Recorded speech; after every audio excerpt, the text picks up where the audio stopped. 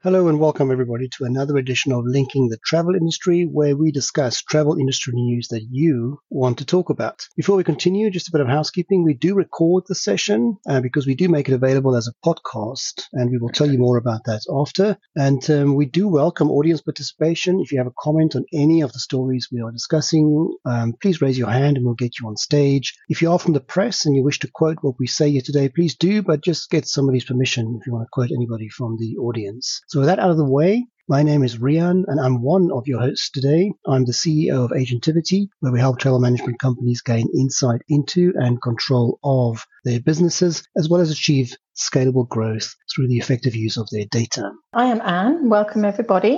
I work as an independent consultant in the travel industry, and I'm represented by the brands of LeapShift and ExploreTech. Good morning, everyone. My name is Ash. I am the host of a weekly business travel podcast called What's Up in Business Travel, where you can get all the important updates in business travel in under 15 minutes. You can access it by visiting businesstravel360.com or by searching Business Travel 360 on your favorite podcast player. Additionally, I'm the Vice President of Sales at Traxo, and this is Linking the Travel Industry. So first of all, thank you for those familiar faces we see in the audience. Welcome back. It's so nice to see some regular faces and some new ones as well. So thank you for giving us your time. We really do appreciate it. And just a reminder, if we discuss anything that you want to participate or have a say on, just raise your hand and we'll get you on stage for that. The format of this discussion evolves around a post I do on a Friday where I've gathered some stories that caught my eye and then we discuss them. And so the first item on my list there was about the computer glitch, which caused a bit of havoc there on your side of the world, right, Ash? It sure did. Apparently, there was 10,000 flights delayed, thousands of cancellations, and yet another indication that we in the travel industry as a whole, in a much larger perspective, are falling behind as it relates to technology. At first, they were thinking that it's something to do with a malfunction. Some people thought it was a cyber attack of some sort, but it turns out that it's just simply a corrupt data file. Yes, and more specifically, apparently it was a corrupt CSV file. The backup file was also corrupt. Everybody's jumping on. Even you are saying, yes, it's a reminder of how behind we are. But I say, how many days have we had undisrupted delivery by that same technology that we don't necessarily talk about? That's true. So it works very well. And how long was the disruption for? A couple of hours? 4 hours, but the ripple effects were already, it was too late by then. So apparently the pilots use a system called NOTAM, but essentially it allows them to know about any issues that might come up. So they actually can fly without that. But then as the day develops, you have so many planes in the air that you actually need it. And that's when the FAA said, enough's enough, we need to shut this thing down until we get it corrected. But that ripple effect was there for the entire day and even into the following day. That is correct. But I did see a post by somebody I think it was a pilot or somebody else who also then said, actually 99% of that information in NOTAM is not really relevant or useful, but it's the 1% that you need to know about, that you want to know about, right? So it is important. And what did you make of that story? I've heard of NOTAM. It was interesting. Yes, of course, it's very important, of course, for them to I have a couple of friends who are pilots, and they typically explain these things. And of course, it's good for them to receive the information that they need. So I can imagine the sort of chaos because it covers a very large area, of course. And you have to prioritize the planes that are coming in, of course, to land. Yeah. Right. When a system malfunctions like that. Yeah. What I was saying earlier about the technology, it failing and all that stuff, right? I mean, we actually are really behind on the upgrade to travel technology from a government perspective, the FAA and all our systems that are being used. Some of these technologies go back decades and decades and decades. Mm-hmm. So this is all about putting money in the right place. And this has been a struggle for the entire travel industry as a whole to try to get enough money to upgrade these systems. Apparently, once this system is upgraded, I mean, it's like using DOS in the Windows world. It just simply is really, really old. And yeah, can you use it? Of course you can, but is it ideal? No, it's not. So there's going to come a point where, and hopefully it's not because of something bad that has happened. It's because of the fact that we've done the right thing and we've moved forward. But this has been on the books for decades now, and it's just simply not getting there. Isn't it much about funding, right? I mean, I constantly heard that when I lived in the US about the allocation of funds to the FAA and how they are underfunded. But then, of course, again, so many of these institutions or government entities are, right? Yeah, I mean, I'll take my Department of Motor Vehicles to be underfunded. I want my FAA to be fully funded. True. Yes. No, I agree, Ash. There were two related stories that I obviously didn't post about because they happened after I did the post, but I thought we could mention them, right? So, Ash, I'm sure you saw this. There was this incident about a Delta Airlines flight and an American Airlines flight which nearly collided, and it only was prevented because one of the pilots visually saw the other aircraft on the runway and therefore took some preventative action. You saw that, Ash? Yeah, that was right at JFK. And this is kind of the growing pains. I'm going to say growing because the industry went to a shutdown phase. And so you have a lot of pilots that are just not really that well in tune with their procedures. You have people up in the towers that are not so well versed anymore. There's these little glitches that are going to occur. These are the realities of getting an entire industry that was up and running and full steam ahead versus an industry that had to stop, restart, and then you're going to start to see these little anomalies. You saw that one, Anne? Yes, I did. It's scary. I just got a point there. It is scary post-pandemic, isn't it? Yes. Another air story that was also happened obviously after I did post this, and just for us to say we think of everybody involved, is the terrible crash that happened in Nepal. Some horrific stories coming from that, and obviously we think of everybody involved in that situation over there. Moving on, the next story, I talk about this as despite positive news in business travel because the rest of my post has got a few references to very good news about business travel booming. But despite that, I saw a post by the Business Travel News Europe where they said that in quarter four, the hotel occupancy across Europe dropped down quite a bit. Now, Ash, did I see a post from you as well about numbers going down? Yeah, numbers are going down across the board. Hotel Hub, which is another company that measures these things, also indicated the same thing. And the Q4 definitely has slowed down tremendously. Of course, Q4 generally does slow down, but in this case, it's a lot more than previous times. It's not just the European markets, it's also the North American markets that are seeing this decrease. But isn't it just indicative of the end of the year type stuff, or is it out of the norm? If you want to be cups half full, you say, yes, it has to do with that. If you think the cup's half empty, then you kind of are worried about what might be the 2023 reality, which is that we might be getting into a little bit of the R word. And did you have any comments or can I talk about my post talking about business travel is booming then, the positive side? What I'm wondering about, and Ash, you would know this, I mean, so there hasn't been sort of a major shift towards Airbnb, and that's something I always wonder about when it comes to hotels, because I mean, that's typically where I stay these days. I think the Airbnb, just to answer your question, I think that at least in North American market, it's definitely flatline, meaning that it is what it is now, right? So that early energy type thing is not really the reality anymore. Now, if you're going to go Airbnb, you're doing that anyway. And if you're not, you're not. Another post that caught my eye was one from travel counselors. I mean, first of all, I saw people posting about the stocks of US carriers, airlines that are going through the roof. And American Airlines already saying that they will outperform pre-pandemic levels. But it was actually the post by travel counselors, the UK-based home network type people who said that they have seen a really big increase, about 52% growth on pre-pandemic levels. So they're not just on par with, pre-2019, they're actually grown, into that. So is it just mixed signals from various parts? Because certainly I'm currently, booking and organizing travel, and flights are full. It's pretty busy, but then they might have been very optimized, right? Where there might have been 4 flights from the airline that day. Today there's only 2 or even 1. It certainly sounds positive, and then we also see these posts about the numbers going down. So I'm not too sure what to make of that.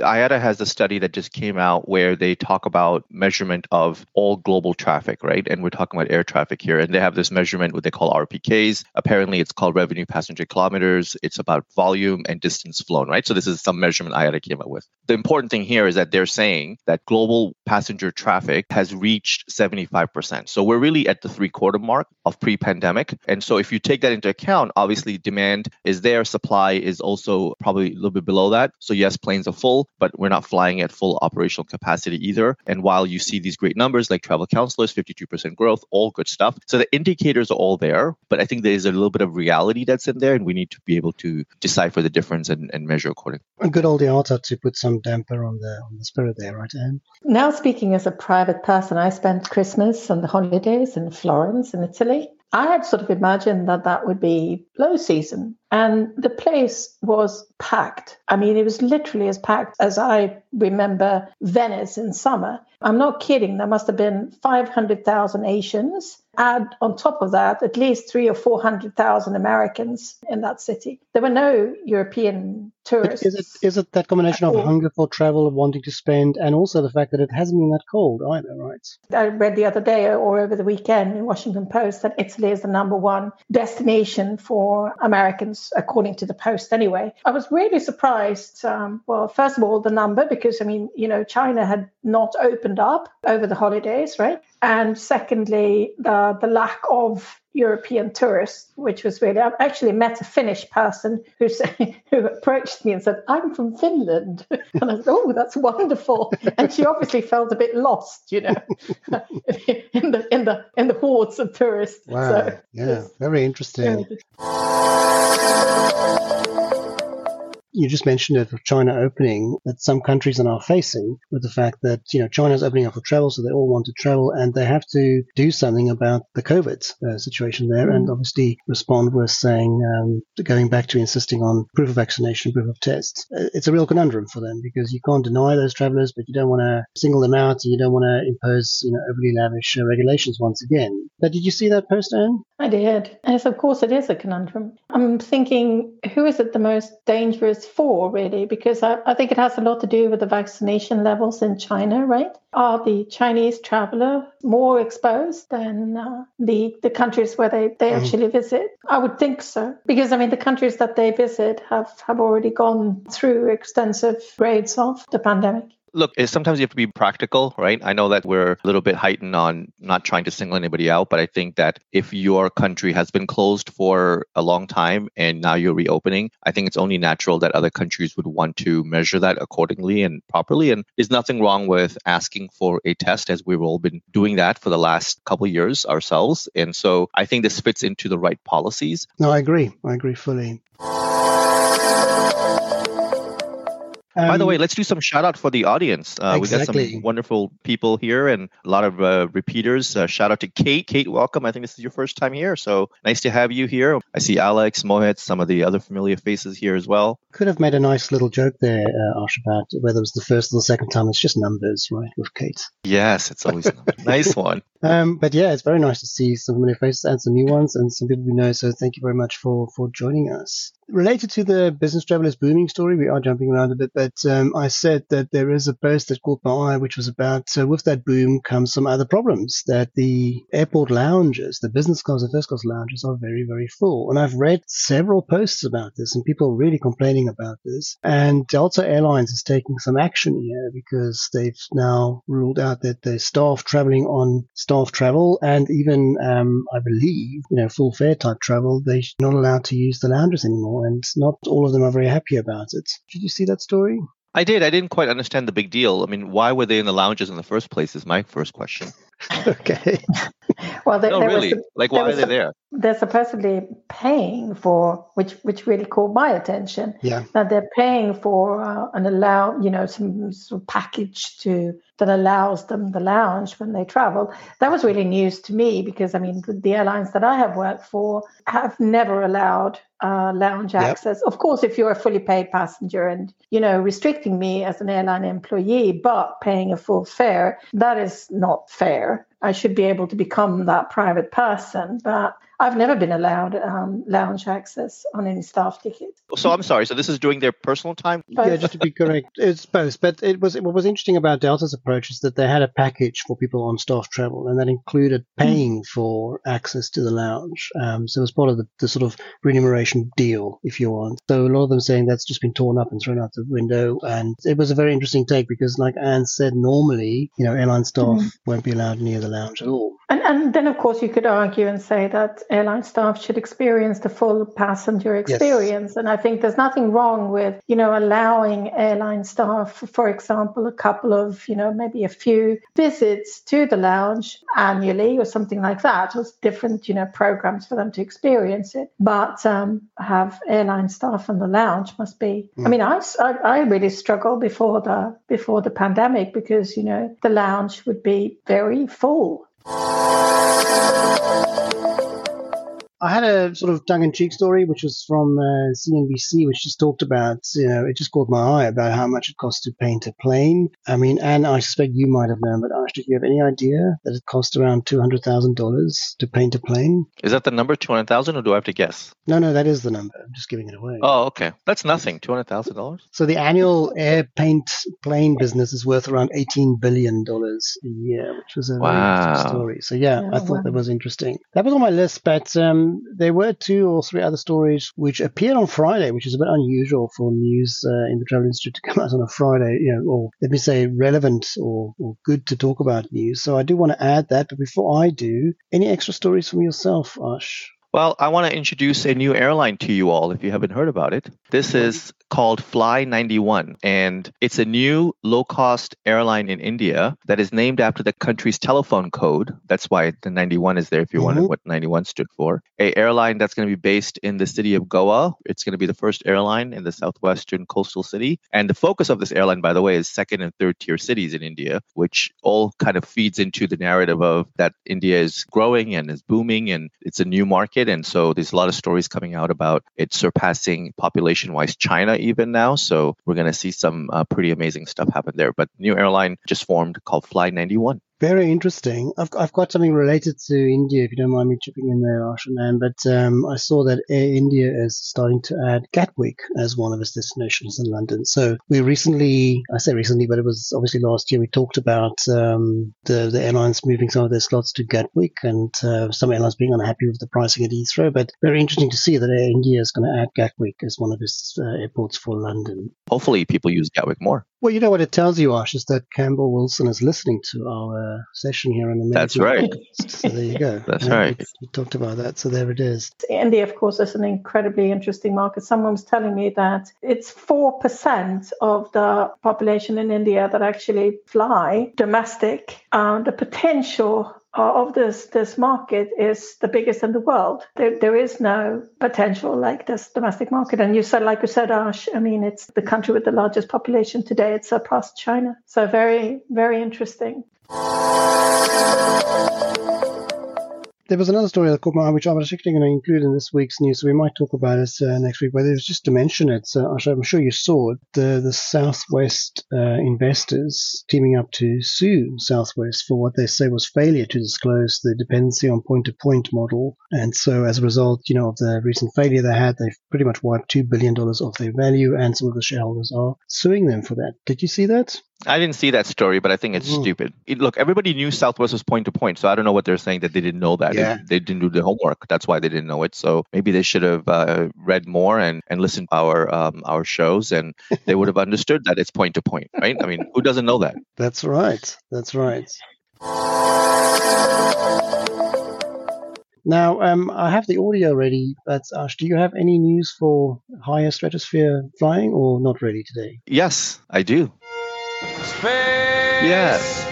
News. There we go.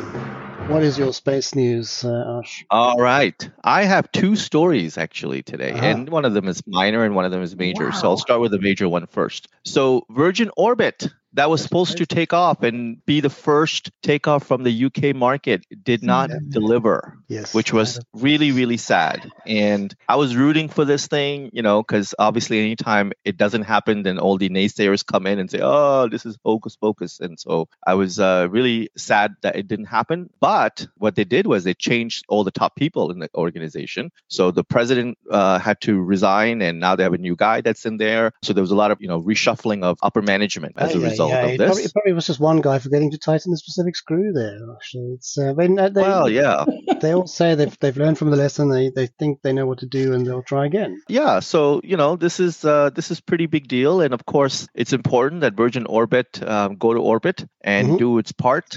So we're all hoping that happens, but that was a sad situation in space news. And the other story, which is minor, was that yesterday we had a big Falcon Heavy rocket takeoff for SpaceX, carrying all sorts of wonderful satellites and things like that. And this is significant because this is the first time this year that this instrument was used, which is not your typical SpaceX rocket, but a much larger one. And so this is all lining up towards the eventual goal of biggest rocket that's going to go up, hopefully sometime this year. The rockets are being tested and the boosters are being tested. So that happened yesterday. So two really good stories this week for Space News. Just want to say to you guys, thank you very much. And for those of the audience, again, it's really nice that you are there and giving us your time. We really appreciate it. Yes, thank you, everybody. Also, a shout out there too. It's good to see Evol there today and to see Mark. Nice of you to come back. And of course, Alex. Thank you, everybody. All right, everyone. If you enjoyed today's session, chances are that you know somebody who also will. So please tell everybody about this weekly session that we have. And we host this LinkedIn call every week on Monday, and it's all about linking the travel industry. If you cannot make it because of time zone or availability, we make the session available as a podcast on Business Travel 360. This is Linking the Travel Industry, signing off.